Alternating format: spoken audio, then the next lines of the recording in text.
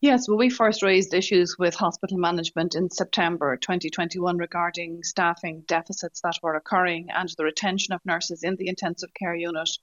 And over the next number of months and 2 years, we have met with management frequently regarding this issue. So, a meeting of our members last week, nurses in intensive care decided that they would now ballot for a work to rule because the difficulty in retaining nurses is ongoing. The level of vacancies has risen, where there's now a 21% vacancy rate in the intensive care unit, and there's no sign at the present time of that improving. Our members also have significant levels of annual leave outstanding, so that can't be taken, and we need management to come forward with a contingency plan on addressing all of these issues. What would be appropriate in your view?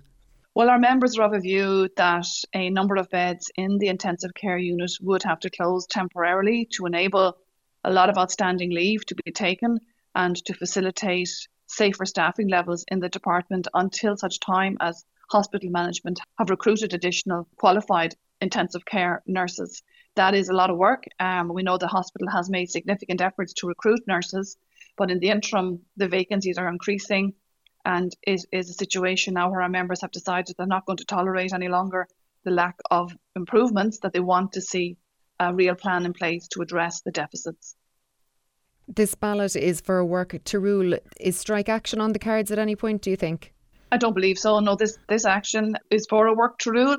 It's in the intensive care unit. I have to advise that other areas of the hospital are currently giving consideration to taking a similar path because there are significant issues with overcrowding. It's the most overcrowded hospital in the country. It's relentless. That is placing inordinate pressure on the health and well-being of our members. So other areas of the hospital are also giving consideration to this because it's not sustainable to continue to expect people to work in that type of an environment.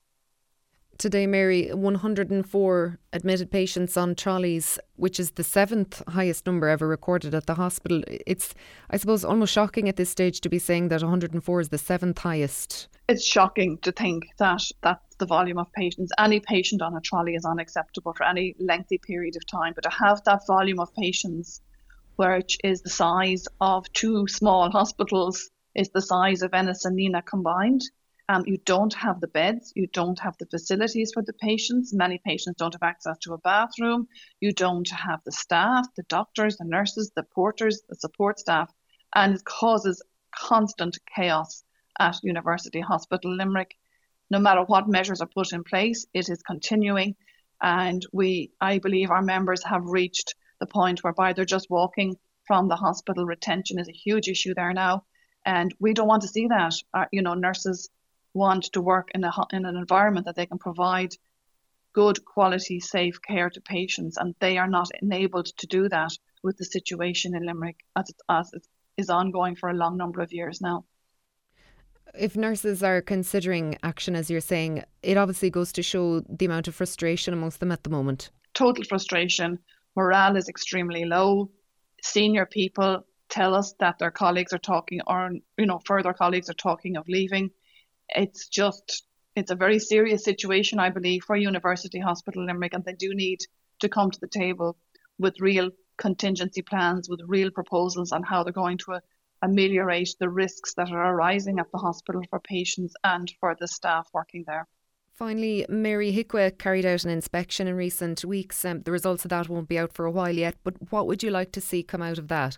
HIQA have previously issued recommendations report in respect of the overcrowding in University Hospital Limerick. We expect they will issue similar findings. I suppose the problem is that HIQA don't have statutory powers to impose any recommendations on the health services. So that would be an issue for government to have to take on, to give HIQA statutory powers to address the unsafe environments that our patients and our healthcare workers are having to face day in, day out.